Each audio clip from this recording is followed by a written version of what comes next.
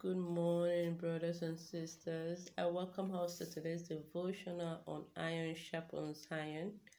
Trust our night was peaceful, and today we would start the book of First Timothy. We'll be reading chapter 1 and chapter 2 from the Contemporary English Version.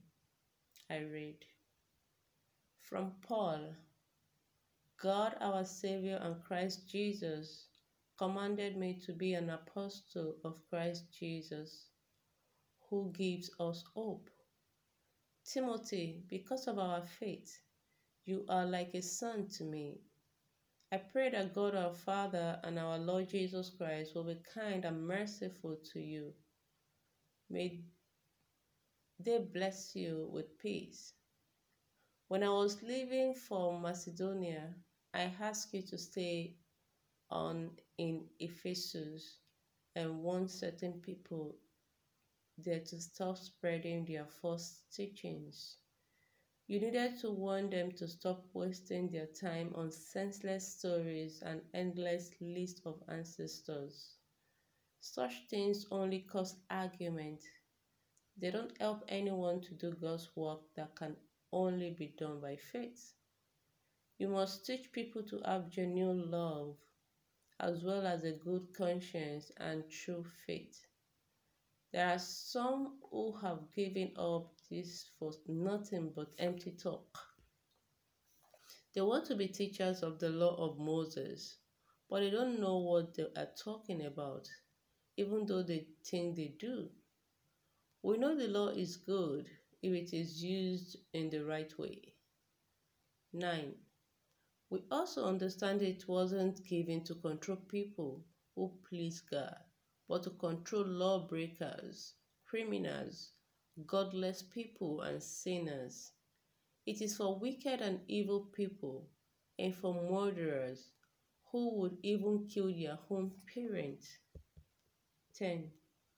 The law was written for people who are sexual perverts or who live as homosexual or are kidnappers or liars or won't tell the truth in court.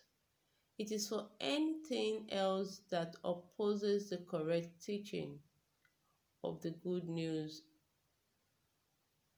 the glorious and wonderful God has given me. 12. I thank Christ Jesus our Lord, who has given me the strength for my work because he knew he could trust me. I used to say terrible and insulting things about him, and I was cruel. But Christ had mercy on me because I didn't know what I was doing, and I had not yet put my faith in him. Christ Jesus our Lord treated me with undeserved grace and has greatly blessed my life with faith and love just like his own. 15. Christ Jesus came into the world to save sinners. This saying is true and it can be trusted.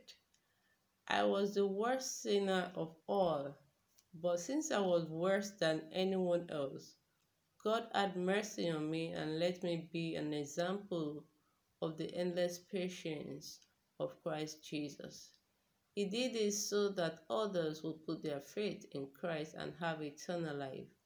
I pray that honor and glory will always be given to the only God who lives forever and is the invisible and eternal King. Amen. Timothy, my son, the instruction I am giving you are based on what some prophet once said about you. If you follow these instructions, you will fight like a good soldier. You will be faithful and have a clear conscience. Some people have made a mess of their faith because they didn't listen to their conscience. 20, the last verse. Two of them are Hymenaeus and Alexander. I have given these men over to the power of Satan, so they will learn not to oppose God. Amen. Chapter 2. First of all, I ask you to pray for everyone.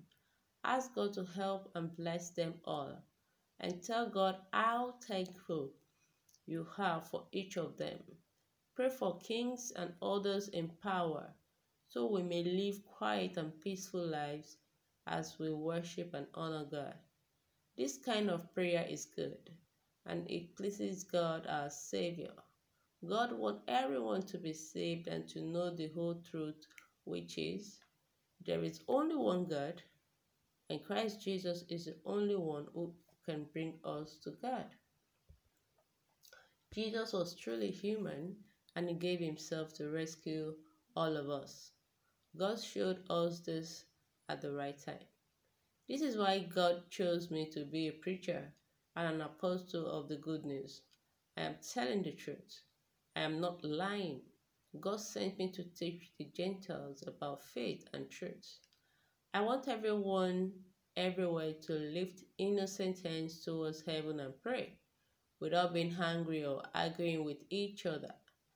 I would like for women to wear modest and sensible clothes. They should not have fancy hairdos or wear expensive clothes or put on jewelry made of gold or pearls. 10. Women who claim to love God should do helpful things for others, and they should learn by being quiet and paying attention. They should be silent and not be allowed to teach or to tell men what to do. After all, Adam was created before Eve, and the man Adam wasn't the one who was fooled. It was the woman Eve who was completely fooled and sinned. 15, the last verse. But women will be saved by having children if they stay faithful, loving, holy, and modest.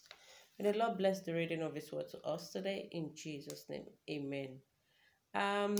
Brethren, in chapter 1 here, when Brother Paul was talking about his past life, everyone, if you've read the story of Brother Paul before he was arrested by the Holy Spirit, and God, now appointed him, chose him as one of his servants.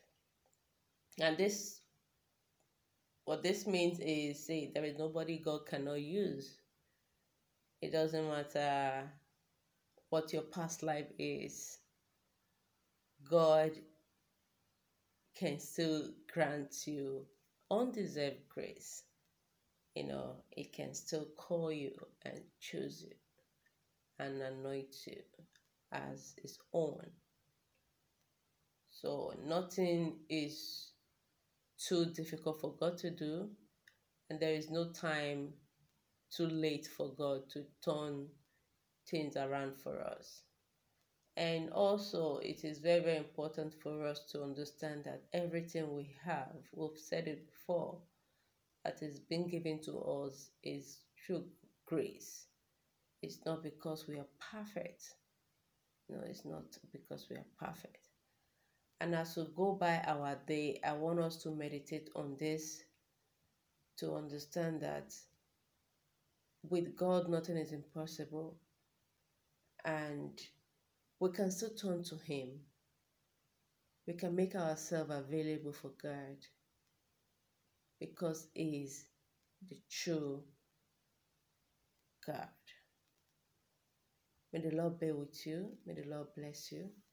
Amen. I'll see us tomorrow by God's grace. Bye for now.